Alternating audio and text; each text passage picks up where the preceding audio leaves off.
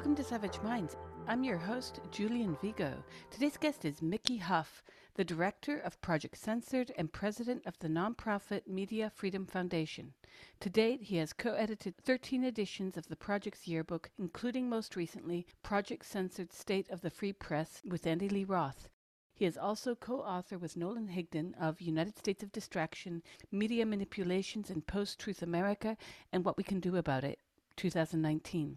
And earlier this year, Let's Agree to Disagree, a critical thinking guide to communication, conflict management, and critical media literacy, co-authored with Nolan Higdon. Huff received the Beverly Keys Educator Award as part of the 2019 James Madison Freedom of Information Award from the Society of Professional Journalists, Northern California. He is professor of social science, history, and journalism at Diablo Valley College, where he co-chairs the history program and is chair of the journalism department. Huff is executive producer and host of the Project Censored Show, a weekly syndicated public affairs program that airs across the U.S. on Pacifica Radio. I welcome Mickey Huff to Savage Minds. Can you talk a bit about Project Censored and what that means? Because you and I both know that one of the biggest travesties that has been going on for quite a while, but especially since the quote-unquote global war on terror, has been the suppression of journalism, journalists. I mean, many people listening to the show might remember that photojournalist who got canned because she published the sacred photos of the American coffins draped in the flag. But it goes way deeper than this. So I was hoping maybe you could kick off by telling us a bit about the state of the free press today. Yeah, I could. And thanks so much for the opportunity to come on the program. You mentioned sort of the milestone there. You mentioned the global war on terror, so-called, or rather war of terror. And there have been significant changes, since then, all more draconian and, sort of going in the opposite direction of what it means to have a truly free press. And so I guess we could dive in at multiple parts. I'd probably go, but you asked about Project Censored first. So this will help us go down memory hole lane, I guess. Project Censored was founded in 1976 as a sort of media literacy project at Sonoma State University by Carl Jensen.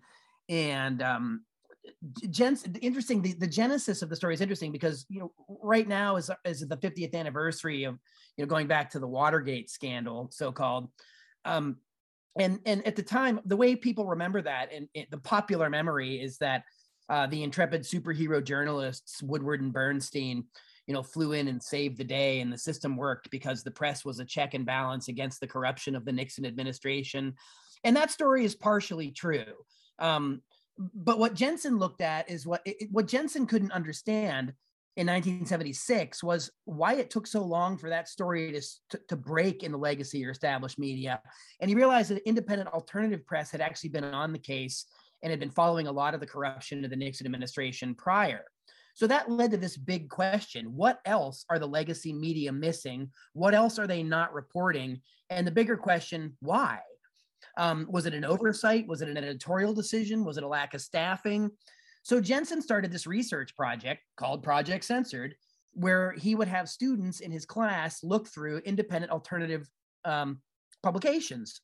And then they would comb, and this is back in the 70s, going through the 80s, 90s. The reason I'm saying that is no internet. This is hard copy in your hand stuff that the students would have to comb through. And he called together a list of expert judges, journalists, academics, and others that would then look through, vet, and rank the stories on the basis of what they thought were the most significant that the corporate media either didn't cover at all, or if they did, they covered it in an extraordinarily skewed, partial way out of context. And so that was the birth of Project Censored. And since then, Carl went on. Carl passed away a number of years ago. Peter Phillips took over, the sociologist, and I've been director and working with Andy Lee Roth there since 2010, projectcensored.org. He added several different categories to problems with media, like junk food news stories, the billionaires in space, constant coverage of the Depp Heard trial, things that fill our minds that we can't seem to escape, even if we don't want to know about them. Part of the bread and circus element of media. And then news abuse, Peter Phillips coined to literally mean propaganda. So, in the last 5 years, everybody's been crowing about the problems of fake news. But as you well know, there's nothing new about censorship, propaganda, deceptive messaging.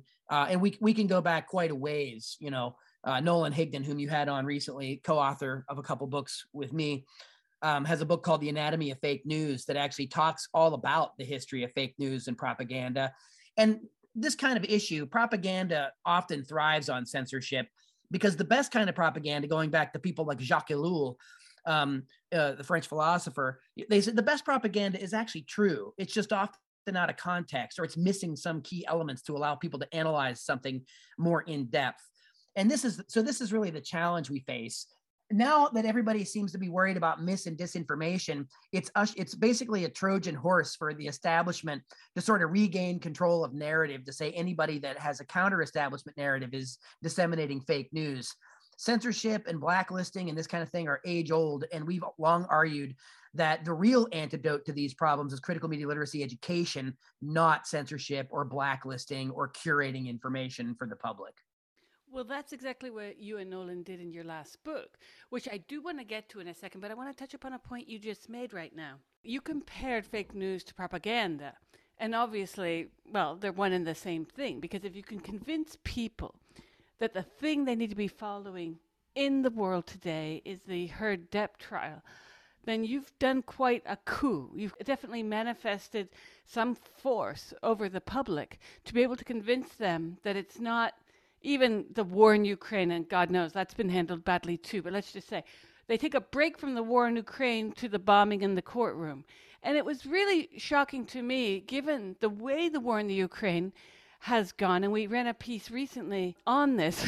Why is there only one narrative accepted? And this is the thing. It's not just overt censorship, as people think of censorship and they want to go back to, where the church approved or disapproved certain books or films, or they want to think about the worst of the Soviet Union. But the censorship we're talking about is much more subtle, and it's much less visible because we've been fed so many Cold War fictions and histories about what censorship should look like. Therefore, what we're doing is a kinder, gentler re-educating you, right? To go and get educated, you read all over Twitter. Yeah, right. So it's the soft glove opening the gate to the soft cage. Yeah. Like you're saying here, the reason that this kind of censorship is more insidious, and I will get into censorship by proxy too, because when big tech deplatforms, it's not called censorship; it's called a business decision, or it's their property. They have a right to make these decisions. We'll unpack that problem later, maybe. But this idea that people don't believe there's censorship is because it does. It goes back to these old definitions. And Project Censored's always had a more modified definition that even challenges the prior restraint interpretation of the First Amendment. Censorship is anything that interferes with the free flow of information in a society that purports to have free press principles, purports to protect things like free speech and expression.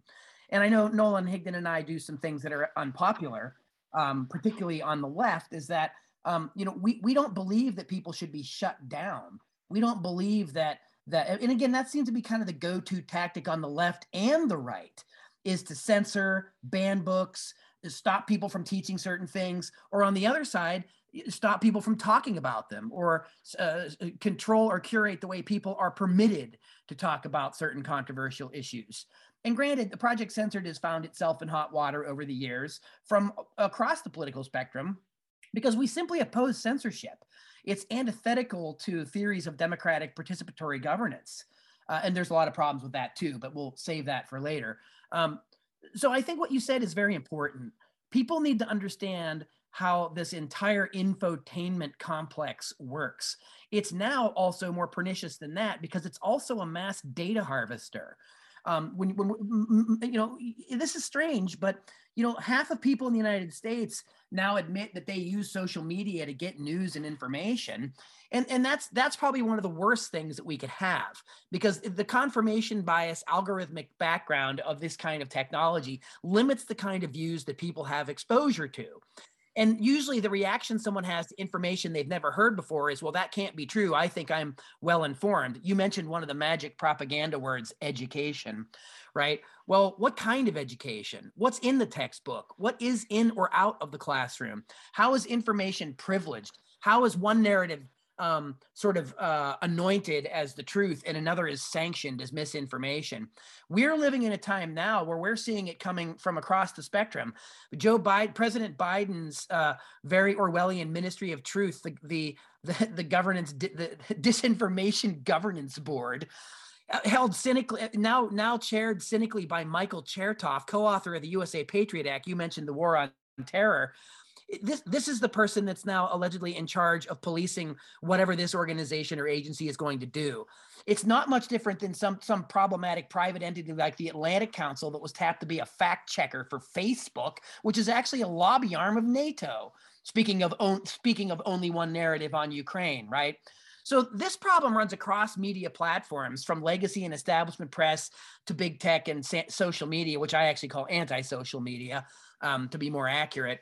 But we have our work cut out for us. And once again, I'll repeat, we think that the antidote to this kind of problem is a better type of education that focuses on critical thinking, critical pedagogy, critical media literacy, where we're trying to put people in the driver's seat of their own minds. And that is exactly the opposite of what a lot of our sort of more mainstream public education, now I say public in quotes because we know neoliberal policies have worked to privatize it, make it all about rote memorization and regurgitation rather than critical thinking. But these things are all connected. Nolan and I, by the way, unpacked that 50-year problem in the making in United States of Distraction, which is our book we did on City Lights in 2019, Media Manipulation in Post-Truth America, what we can do about it. And it does go back a ways. So it's very difficult. You know, a lot of people, especially in the liberal class, want to pretend like misinformation, disinformation, and fake news were only a problem when Trump came into office, and therefore he should be punished and deplatformed, you know, for it. And again, this kind of reactionary control of the narrative really is another form of propaganda that wants to get people to accept the notion that there's a form of censorship that's good for us. And I totally disagree with that. It was stunning to me to see how Rachel Maddow gained so much popularity, jumped the shark. People still ran with this. Mm-hmm. And we have had zero repercussions happen to the New York Times. And I'm thinking of Judith Miller, whose work was used to justify the war on terror and the invasions of Iraq and Afghanistan, which were sort of twin projects all along. There was never anything that was coming from pure intelligence. It was always being wafted across media producers. So Judith Miller writes that piece on WMD, and that was not true. No. The New York Times ran that. Remember that writer they had who'd plagiarized so much of his work, and they ran his ass up the Jason Blair, I think. Yeah. Yes. He was dealt with. She was not. She was allowed to resign. She was awarded free press awards from, you know, liberal established organizations for being some great hero of the free press because of the backlash she got around other issues. So it's pretty Orwellian in that regard. Since you mentioned Iraq again, let's mention Pulitzer Prize winning journalist Chris Hedges, right? He was disappeared from the New York Times when he became more critical of the foreign policy of the United States. He was disappeared again recently in the censorship by proxy by Roku, DirecTV, and YouTube memory holing RT America. Now, look, we may not always agree with everything that's on RT America. We can understand that it can be both an apparatus of the Russian state as well as a place that publishes factual information or airs perspectives that we're simply not permitted to hear in the United States. But the thing that is so disturbing is how people cheered on the censorship of this.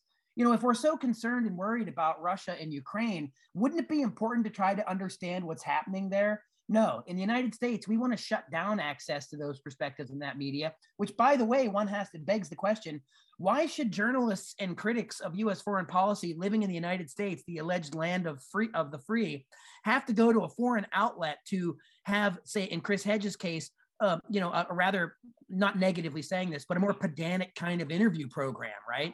I mean, he ran an intellectual literary salon, you know, a program, something that you'd see 20 years ago, maybe on PBS at midnight. That's how dangerous it is, though, that they've got to shut this down. Comedian Lee Camp disappeared. 6 years of Abby Martin's Empire Files, memory hold by YouTube. You know, that shows great fear. But again, this is coming from the private sector. So we've been living in a stream of this kind of fear and de facto censorship that has increased extraordinarily since the events of 9/11. And any kind of crisis that comes along, whether manufactured or hijacked, is used by the state and the corporate state, let's be more specific, to engage in more acts of censorship and to continuously narrow and winnow what is considered acceptable public discourse and debate. And again, that's very dangerous. It's a very slippery slope. And I think we're living in an era where there is not only a simultaneous possibility for great information, but there is simultaneously the possibility for great censorship. And I think that's why Project Censored is actually, you know, arguably as important or more important now than it was even 40 some years ago. Well, I've been the subject quite recently of censorship where I live, and I am pretty shocked about how it is executed. Now, freedom of speech is something we have written in our Constitution, but this is not written in many countries' Constitution. Hence, libel cases in the UK come out quite differently than they do in the US. Even the payments, the settlements are quite less. But in Italy, 9,000 cases a year are filed with the police, I'm going to get to that part, for defamation. And in Italy, defamation is a criminal act. 9,000 journalists a year, not people, this is just journalists, 9,000 journalists a year are charged with defamation in Italy. My goodness. Now, this is a way to shut down the media and to silence dissonant voices who might be having access to independent journalists who want to write about this. So recently, and I've not even told my wife about this because she'll kill me, but recently I had a visit from the police. I've been working on a project where I live on the situation with pesticides. Yes. We get fumigated. It's all quite against the law. What happens here, we're supposed to be notified when certain types of pesticides are used so we can actually clear out of our house. That's how dangerous they are. And I started to investigate this when I was poisoned and I had a cyst on my kidney, and it was related to the water, it's related to the environment, and I tried to get investigations done by this so-called state medical system that failed me in every way. When I asked to get help on this, I had a lot of kickback from my own doctor. It was quite shocking to see that in a region in the EU where there's so much farming that the doctors don't even know what heavy metal testing they can ask for. Nothing. It was pretty shocking given all the agrochemicals in the zone and all the things that could have seeped into our water. But long story short, I am under serious threat now. And I am pretty shocked about the fact that I did not even know this. And, you know, I'm a journalist. I'm aware of what's happened with people like Snowden, who was a whistleblower, or Assange, who really was an editor and journalist in his own right. And the media, as you know, has just sort of wafted over that. They've just been like, we're not going to cover the Assange appeal. We're not going to cover the Assange hearings. It's so little major media coverage, as you know. Yeah, actually, you know, it's very true. The first part of what you're saying is very disturbing. And I'm afraid that, you know, in the United States, we have a different system when it comes to free speech, expression, et cetera, but we have very similar problems and challenges. And we also have, you know, a press that's completely captured by corporate sponsorship, literally billionaire press now, many billionaires literally buying and owning, as A.J. Liebling wrote in the New Yorker in the 1960s, freedom of the press is guaranteed only to those who own one. Well, we've got more and more of that going on. And so they're less and less likely to report about the high crimes of corporations, whether it's big pharma, asbestos, tobacco, you go across the spectrum. People are subjected to many harmful things with zero accountability. And the press is reluctant to cover it because they are so deeply connected in many cases. The corporate commercial press are so deeply connected to the major Wall Street investment firms to the major corporations. This is the kind of censorship that we referred to early as a censorship by proxy.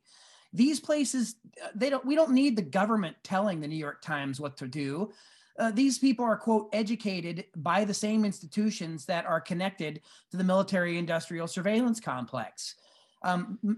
Colin Powell, when he went in front of the United Nations with his mythic tale of weapons of mass destruction, knew.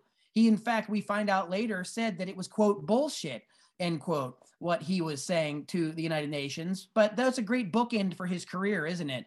Given that his first rise to fame came with the cover-up of the My Lai massacre in Vietnam, only to come full circle to kick us into the incredibly criminal war in Iraq in 2003 that killed over 1 million people and displaced at least 5 million people as refugees.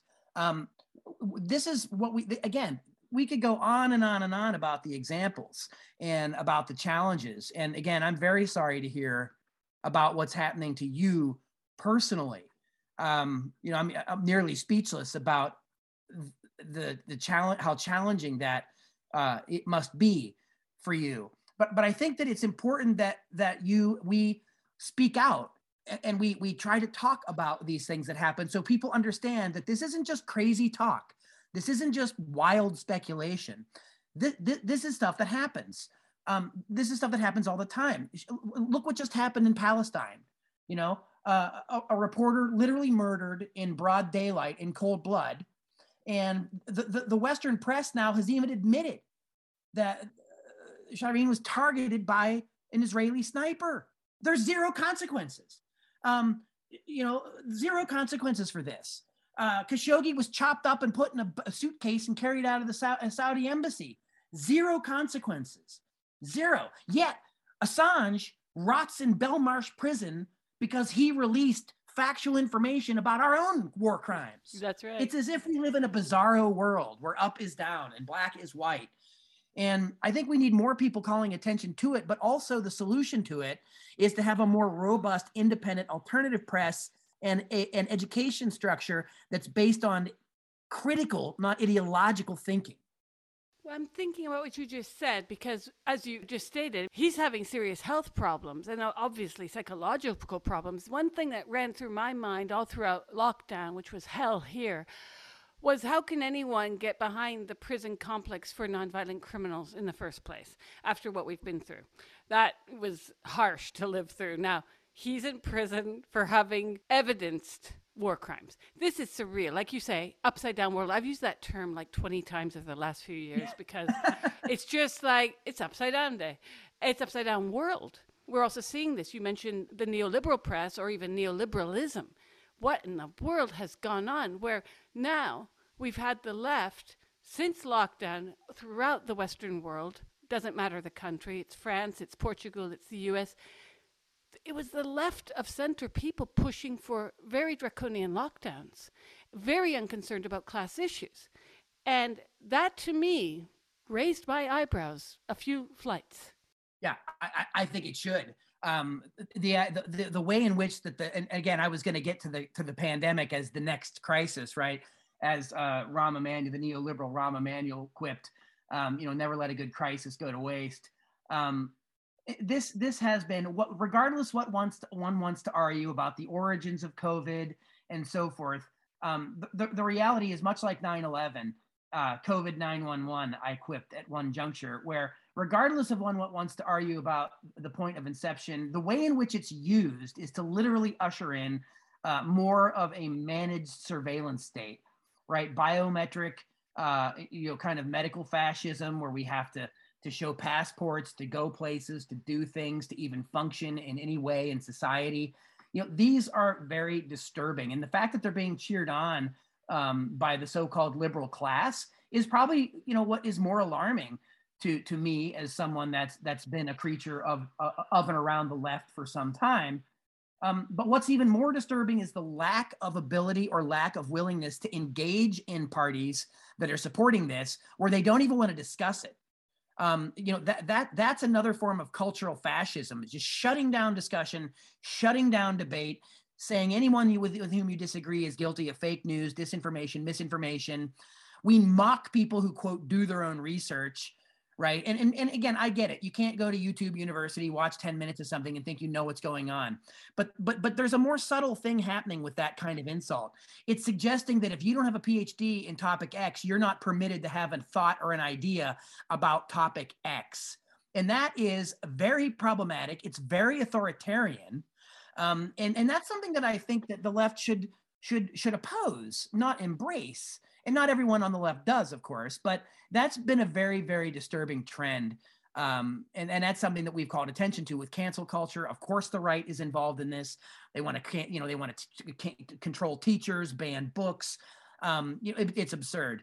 But to suggest that the left somehow is not engaging in their own form of this kind of cancel culture in different ways is kind of a fairy tale. And I think that we need to call it out wherever we see it across the spectrum if we really believe in the principles of free expression. This makes me think to what we were saying before, in effect, that where neoliberalism has dominated a lot of the communication channels over the past 2 decades for certain, even under Bush, there was an opportunity for the Democrats in the House. And you remember those votes for the global war on terror? And it was one lone congresswoman, Barbara Boxer, who said no, right?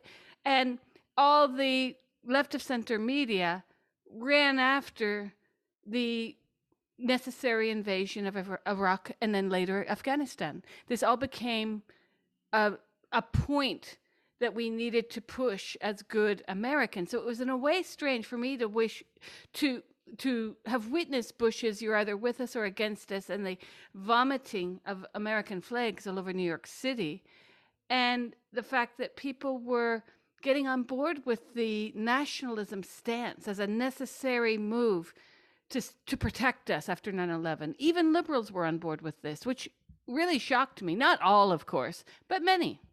Yeah, I mean, look, we keep going back to that sort of that tectonic shift. I mean, the events of 9/11 and the changes that took place afterwards, the creation of the very Orwellian Department of Homeland Security.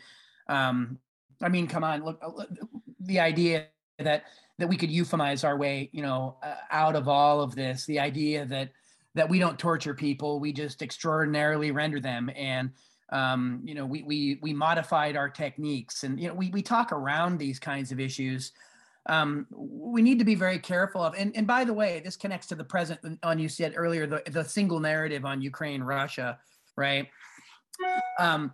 The notion that one can be critical of US NATO is not a blanket endorsement of Vladimir Putin or other billionaire oligarchs in Russia. By the way, we have our own billionaire oligarchs here in the West and in the United States that we somehow lionize, right? The billionaires in space, and look at them go.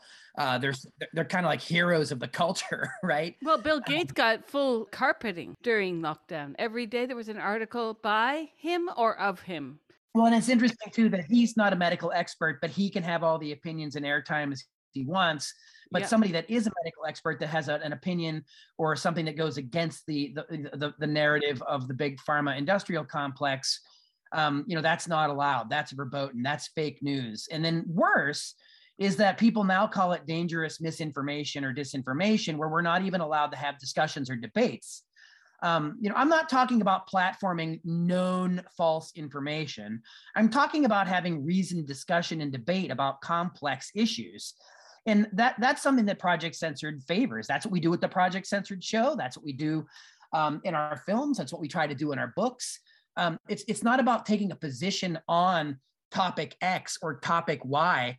The position we take is that we don't think censorship is a way to deal with complicated issues.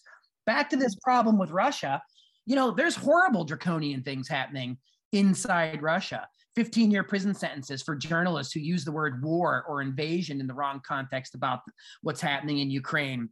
Massive crackdown against LGBTQ, et cetera, that goes on inside Russia. So this is not, and it's not an endorsement of what's happening in Russia to criticize, to criticize what U.S. NATO positions have been and what the U.S. was doing in Ukraine in 2014 when they were supporting the coup there.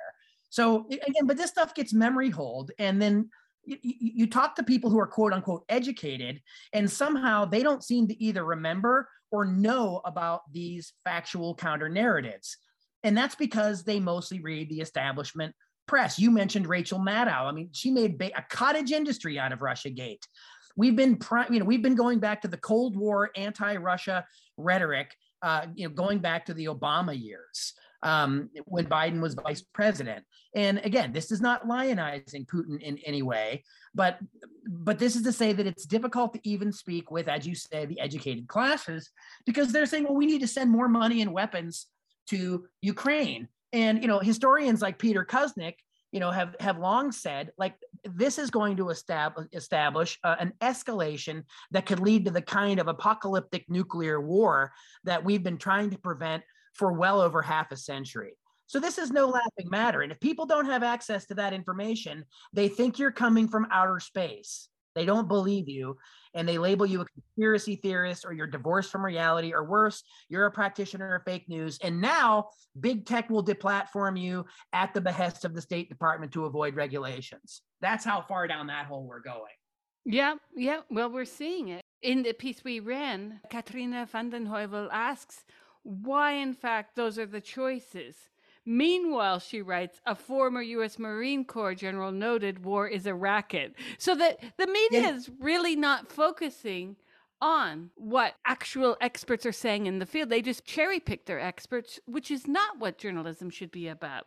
If you find an expert that has an opinion, okay, but maybe you want to create an article or an episode based on a debate about those 2 points. We were never given that, not about the invasion of Ukraine, not about lockdown, not about virus mitigation, not about anything. In fact, there's a thread running through a lot of my questions, which is basically, we've seen that what Judith Miller's work led to.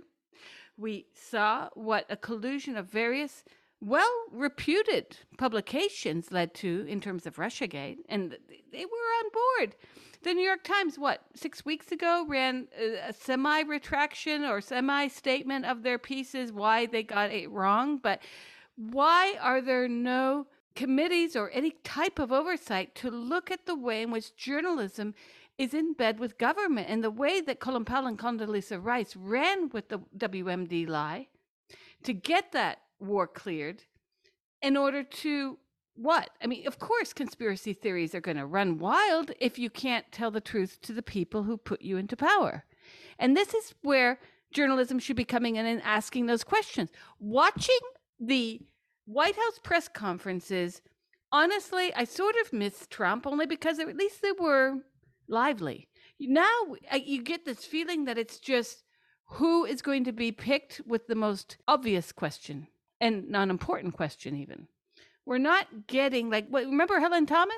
Yeah, I actually have an interesting story about that. Sam Husseini, independent journalist, does work for Institute for Public Accuracy. He just wrote a piece for our next censored book. He used to have a project called Washington Stakeout, the Washington Stakeout, where he would go to press conferences and, ask the really difficult questions. You might remember, and actually he eventually was kicked out of various press conferences, couldn't get access anymore, because he would ask these difficult questions. He told me a story that, he had run into Helen Thomas at one point, and was actually talking about Israel-Palestine, and suggested that, after that they had these ongoing discussions, that's when Thomas started to ask those difficult questions. And then that's when President Obama decided not to call on her. And, we're talking about a venerable journalist of many, many decades, the senior member of the White House press corps, effectively censored and kind of ousted. When you brought up Helen Thomas's name, that's the first thing I thought of.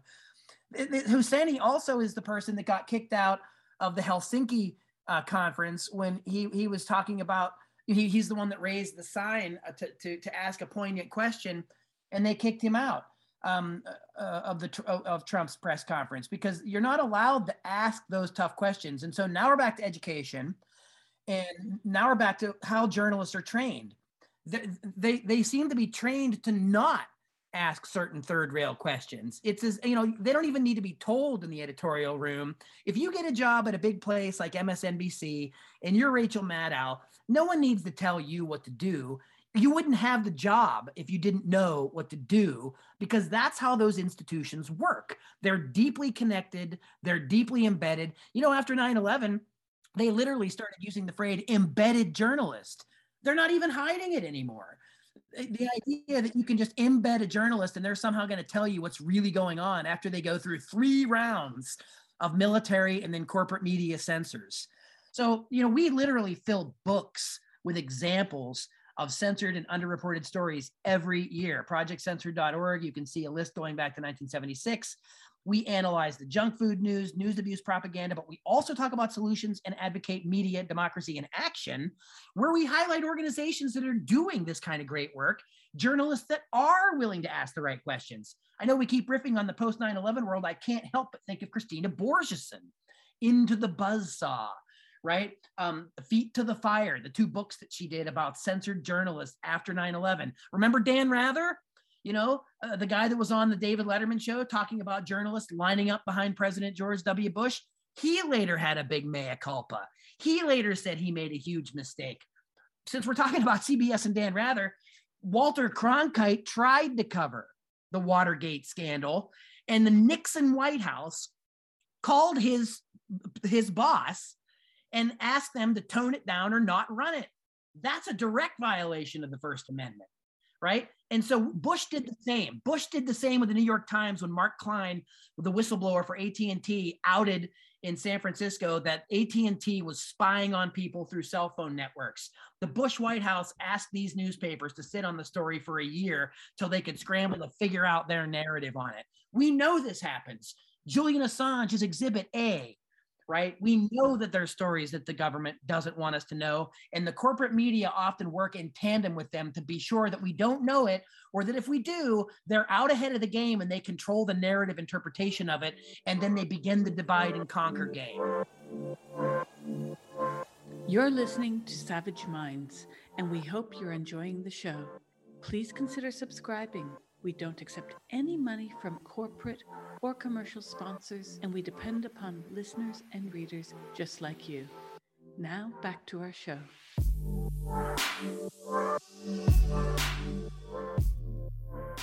Matt Taibbi's book, Hate Inc., it could be expanded into a mini-series starring Stephanie Powers, remember her? And I do think that it's about hate, it's about division, and one thing I have ethical problems with as a journalist is how I use social media, in the sense of I use it as a billboard.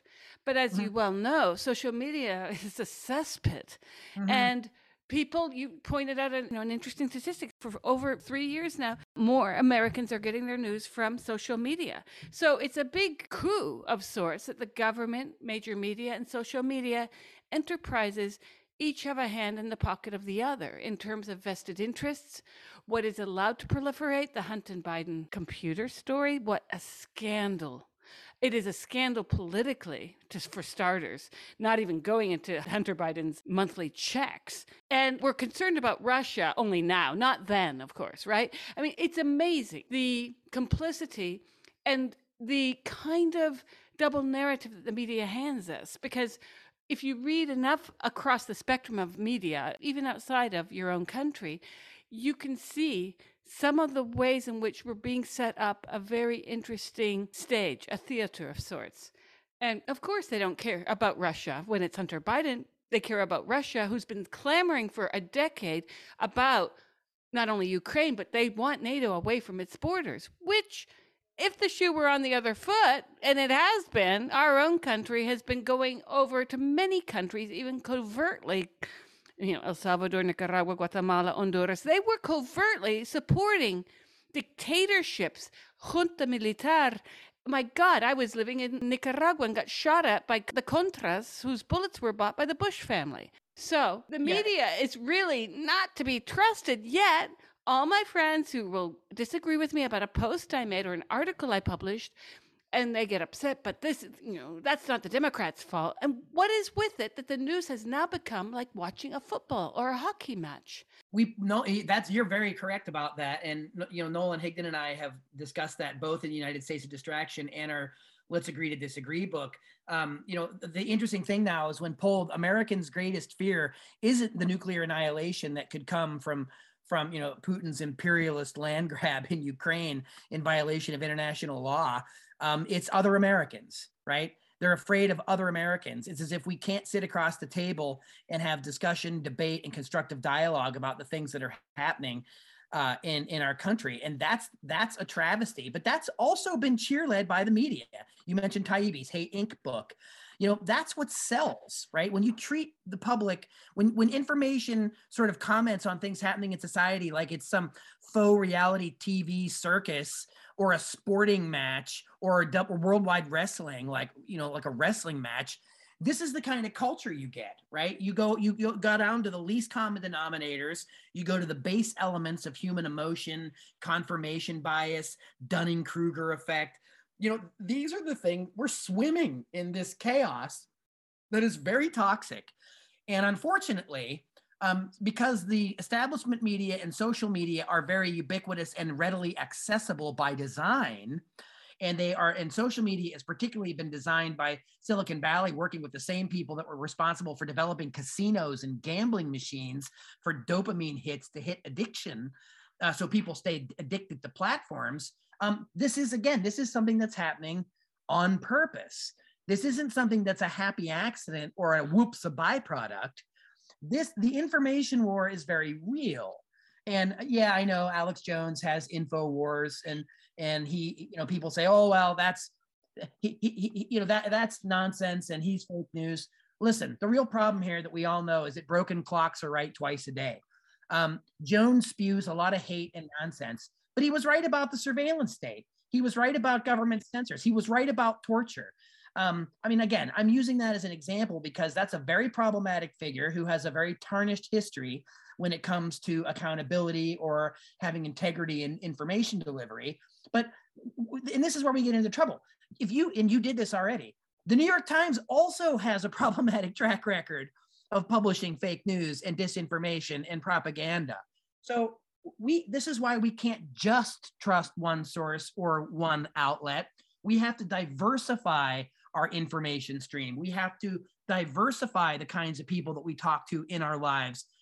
That's a magic word. We need to really diversify. We need to look beyond. And I'm not talking about what the current regime of the diversity police, diversity, equity, and inclusion, the neoliberal top-down sort of corporate model of co-opting civil rights movements. I'm talking about real diversity, where we're actually hearing different views from different places and different perspectives that we can actually use to understand and better navigate the social order of things.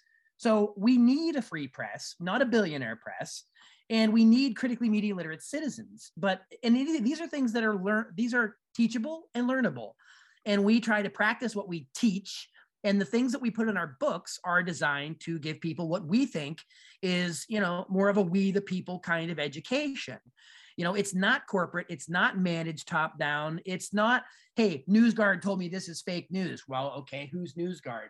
Well, that's a bunch of people from, the deep state department, big tech, deciding that Fox News gets a green shield because they're a reputable establishment organization, but Counterpunch or Naked Capitalism gets a red one, or Mint Press News gets a red shield for being fake news propaganda. There is a major effort to curate and control narratives afoot in our culture, in our society right now. So this is the time to push back. This is the time to not play games with free speech arguments and free expression arguments, where our confirmation bias allows us to tacitly accept censorship when we agree with it, but somehow decry it in other circumstances. That's not what it really means to support a free press. And I don't agree with everything Noam Chomsky has ever said or done in his life, but one of the things he said that's always stuck with me is that you can't have two positions.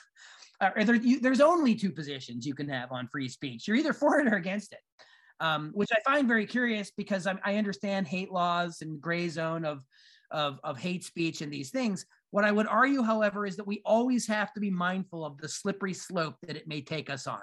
Well, this is where your latest book with Nolan comes in, where you two discuss the importance of media literacy, because a lot of people are thinking, "What's that? I know how to read," but you Yeah. you you go into it in your book, and it cuts across a lot of what has been many called cancel culture, but it's more woke culture because not all wokeness ends in a canceling. But you discuss at one point the idea of conflating discussions of consciousness with an ism and conflating colorblindness with the absence of racism. And of course, the mighty fragility, D'Angelo, etc. But there's something very interesting here that cuts across all these issues we've talked about, even back to Watergate, 9/11. But the idea that media has been driving a certain narrative that it even tiptoes around sometimes to give the faux presentation of objectivity, but all along we've been told one line.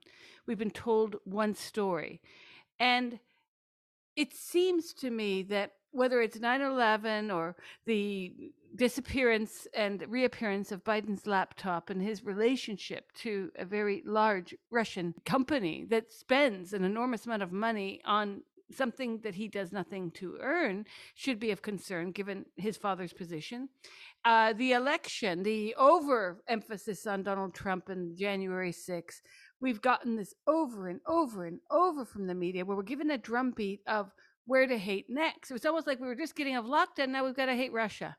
Well, it's outrage culture, right? Yes, Like yes.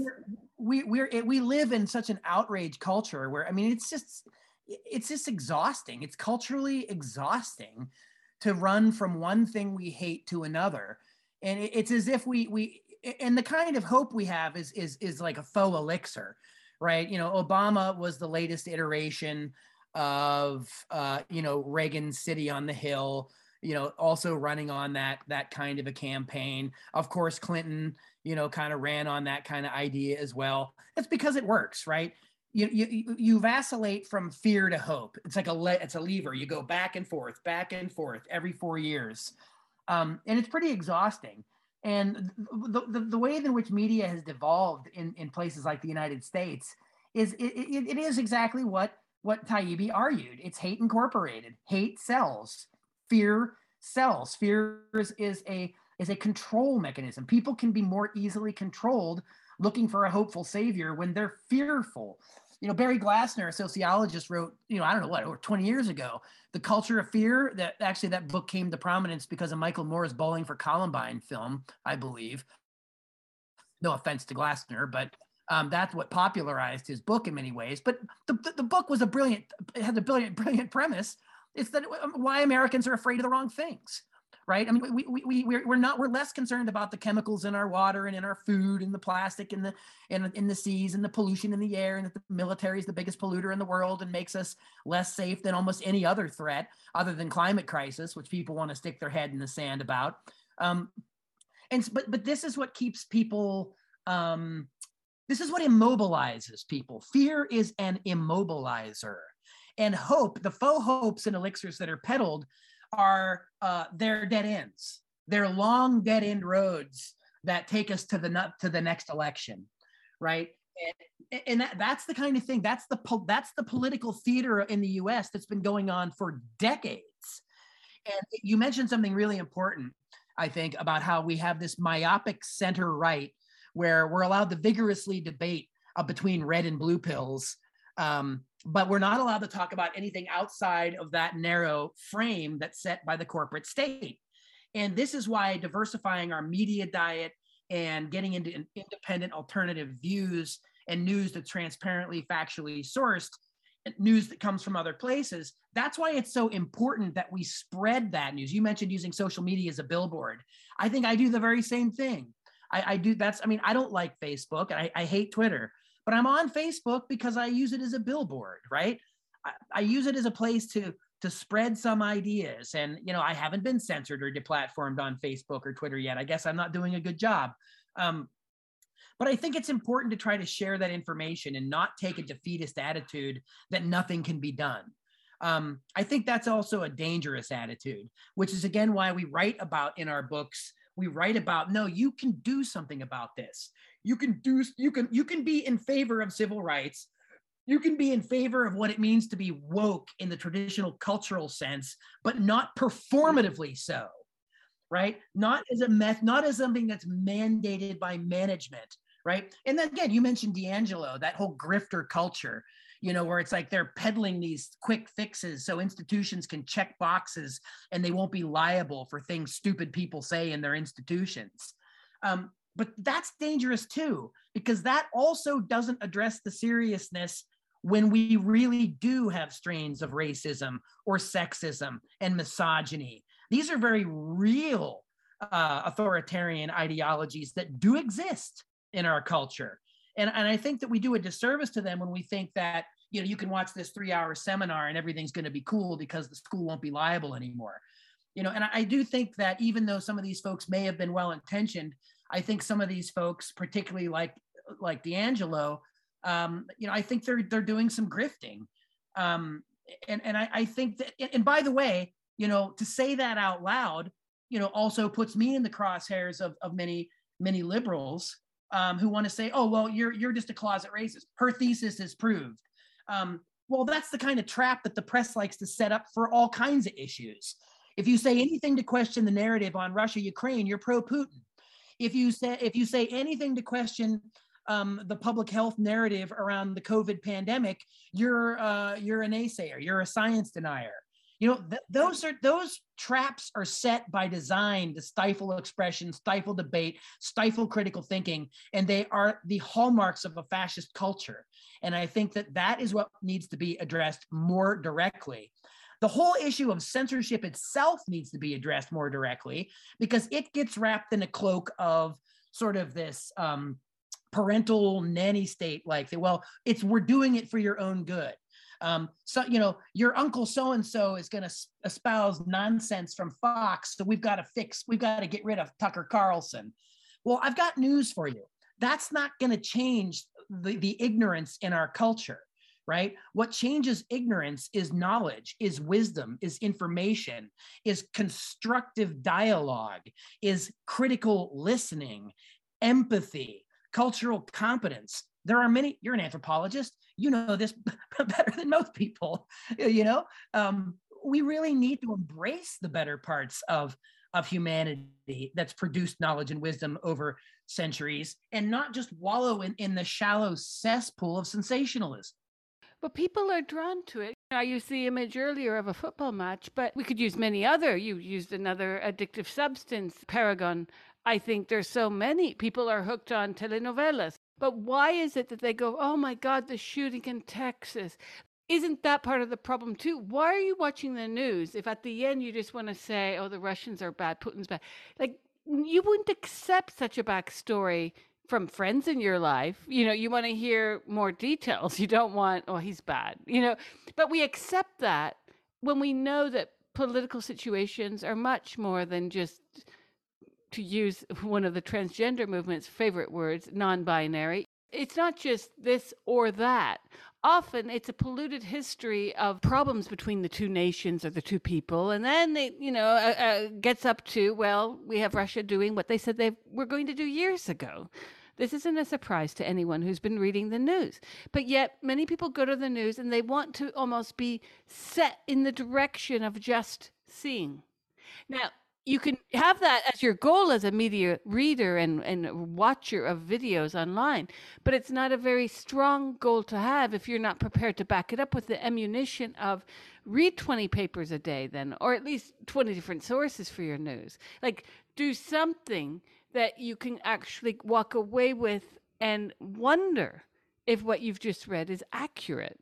You set up so many wonderful points of conversation. The one I wanted to hit on was it's interesting that we accept this kind of information top down because of the medium, as McLuhan would say, the medium is the message. We accept from perfect strangers like Brian Williams, who's, just lied about all kinds of things at NBC for years and somehow gets let go and brought back, as if, well, did they forget that he did that yet? Let's bring him back. But yet we would never accept such nonsense from our neighbor or from a family member, right? We would challenge it. We would vigorously say, where did you get that information? A lot of that is part of the conditioning, right? And the culture of expertise that came out of the 50s had good points and bad points. Obviously, one of the bad points, right, is the appeal to authority and the appeal to false authority. And because people are experts in things doesn't mean we should automatically agree or disagree with them. Of course, we should hear people out. But the idea that you can't somehow ask legitimate questions of experts without having expertise in a field is rubbish. Asking the right questions is something that anybody is capable if they have a critical background. Journalists in particular, we riffed on this earlier. We need to have journalists modeling the critical nature of asking the right questions. Journalists, the media is sort of like the university of the public airwaves, which aren't public anymore, and many aren't on airwaves. It's cyberspace. But journalists are supposed to be didactic creatures. They're supposed to be curious, and they're supposed to be at least professionally adversarial, collegially adversarial, shall we say. Meaning they should ask the elephant in the room questions first, and they should not take nonsense for an answer. And we should be setting up examples of people, and we do this at Project Censored. So the top 25 stories every year are examples of intrepid independent journalists that we think exercise free press principles that we need the most. They are out there. However, they're very difficult to find if you don't know about them, and you're likely never to accidentally bump into them because the corporate and establishment press don't want you to, and they'll even go so far as attack people who are entertainers because they're losing audience share, like in the case of Joe Rogan and Spotify. That had nothing to do with Joe Rogan's dangerous. It had to do with the fact that he had an audience size somewhere in the neighborhood of 10 times that of what someplace like CNN would have. And that's what this is about. This is about capitalism and profits and controlling narratives. It's not about Joe Rogan's a dangerous person. And it's interesting, though, because Rogan is almost too big to cancel. And we saw that even though many of his episodes have been disappeared. This is insane. And I'll tell you why I mention this, because one of the other issues that I work on many issues, but I've been working for a decade now on the transgender lobby, which is a completely bullshit lobby from the foot up or head down as you look at it. And it's been eviscerated in so many places within the UK. And when I say places, I mean governmental bodies. Who is in the parliament who makes money from medicine? Well, I think that question is fundamental. I mean, and I know it sounds reductionist or essentialist in some ways, the follow the money, the who benefits. I know that at some point those turn into, a trope of sorts. But look, a lot can be learned. But, my good friend and colleague, Peter Phillips, wrote Giants, the Global Power Elite a few years ago. That really peeled the curtain back behind the global elites, the banking firms, the hedge funds. This is the group of people that decide where all the capital goes and flows or where it doesn't worldwide. And he went and looked at the boards of directors, the investors, the stock portfolios. And, it starts to look like this super complicated web or nexus of people that all have connected interests. They all have mutually intertwined interests. And these are the people that you see at the World Economic Forum. These are the people that go back to the founding of the WTO. This is when we saw, the neoliberal beginnings of NAFTA and so forth. These people are very influential. And again, the flip side of this is people want to say, oh, it's the Rothschilds. And, then there's the whole anti-Semitic tropes that go on. I mean, this is just an idiotic distraction. It's used to weaponize the entire discussion, period. When people start talking that way, I'm just like, please no. Like, please think about what you're saying. And I direct them to books like Peter's because they say, look, this is not like a redux of the Protocols of the Elders of Zion, which is racist trash fiction coming out of Russia in the 1920s. This is an actual political, sociological deep dive into asking the tough questions like you just did. Who are these people in Parliament? Washington, D.C.? Who are these people on K Street? Why are there scores of lobbyists for each person in office? Why does money and dark money seem to run all the shows? Why did Chesa Boudin get recalled in San Francisco? Because it was backed by a a national billionaire right-wing movement to get rid of somebody that they just didn't like. And then there was, I mean, again, and by the way, the whole narrative that San Francisco is a failed city is also the product of a neoliberal corporate press, because it's not borne out by the facts, right? And again, that's what people have a hard time dealing with, is facts. And one thing that we do to ignore facts, right, is we use confirmation bias. And that's why I keep going back to that. Nolan and I talk all about that. We have a whole chapter in our book on fallacies, cognitive biases. These are things people need to understand. These are things that people need to learn about. And then that will start leading people to asking questions like, who benefits and what conflicts of interest exist between the people that I can't see. Look, we'll go back 100 years to Eddie Bernays. He said out loud in the book Propaganda from 1928, these people that are behind the curtain, the people that you've never heard of are the ones that pull the wires, that control the public mind. Engineering consent, manufacturing consent, engineering opinion. These are strategies, and of course, Bernays was a nephew of Sigmund Freud, and he used a lot of his uncle's ideas to figure out, how do you convince people of things? How do you get, I'm thinking of Voltaire right now, right? When in order for people to accept such obvious, blatant, ludicrous atrocities, you have to get them to believe sheer pablum, nonsense, pap, rubbish, garbage, bullshit. Right. Well, this is a thing. In the run up to lockdown, people were outraged about what was going on in many places. And I said, look, we've been under this experiment already. Governments, NGOs, the UN, you've got major gay and lesbian charities who have convinced gay and lesbians that a woman can have a dick, that a man can have a vagina. Now, if you can convince people of the most insane thing, because I think in 10 years, this is all going to be looked at as a very bad chapter of history that those people want to forget. But they were able to convince people of the most basic element of our human existence, that men can have vaginas. I think there's another issue connected to this, that I think that this one is something that turns into the sensationalist. Oh, that's more interesting to debate and discuss.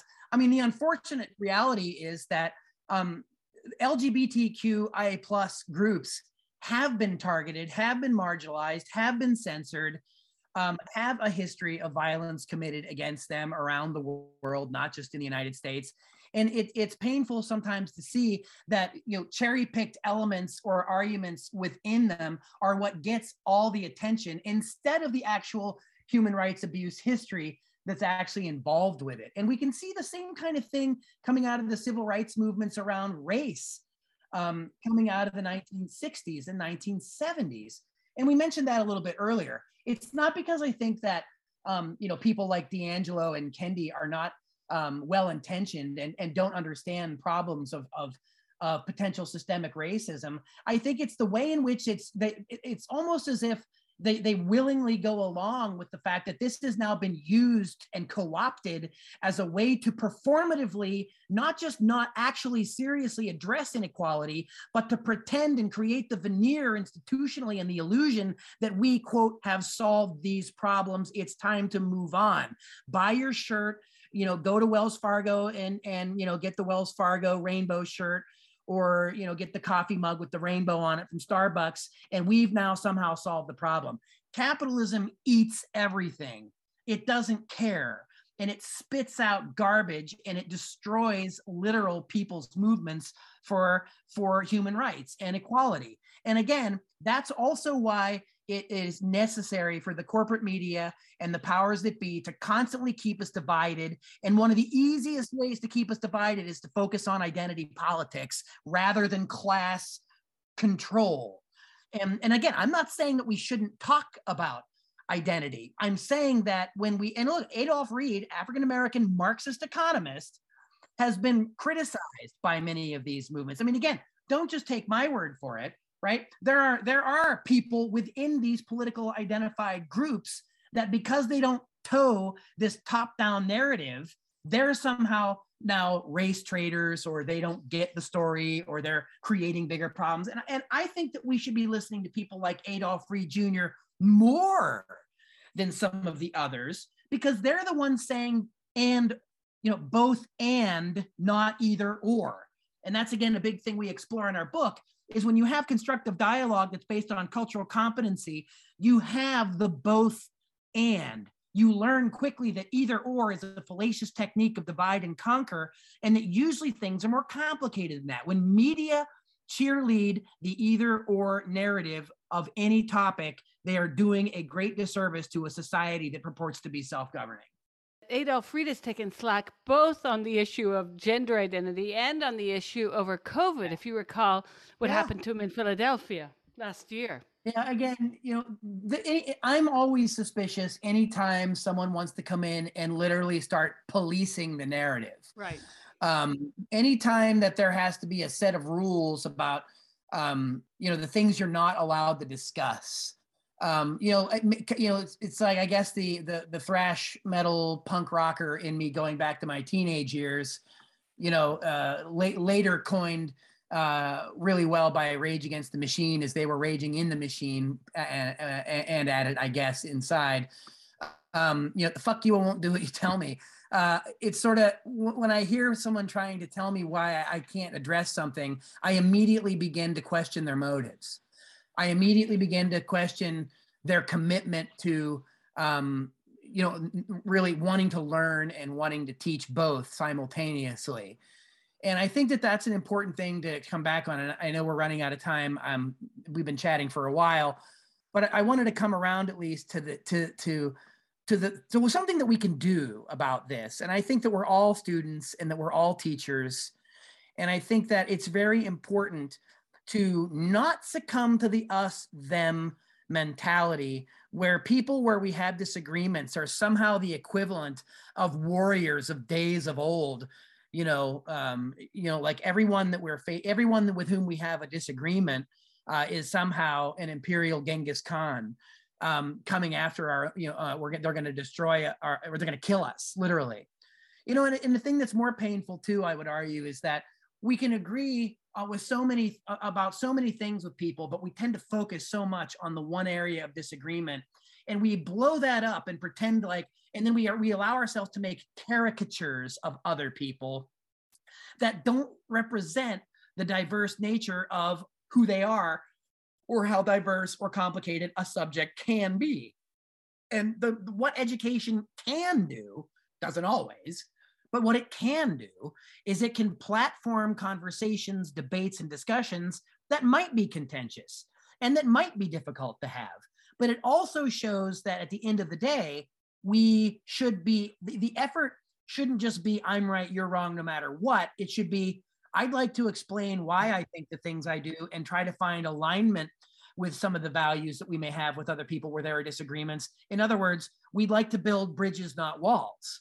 And we have a culture of wall builders, quite literally, whether it's Trump or Biden, who was just suggesting maybe he should continue building the walls, right?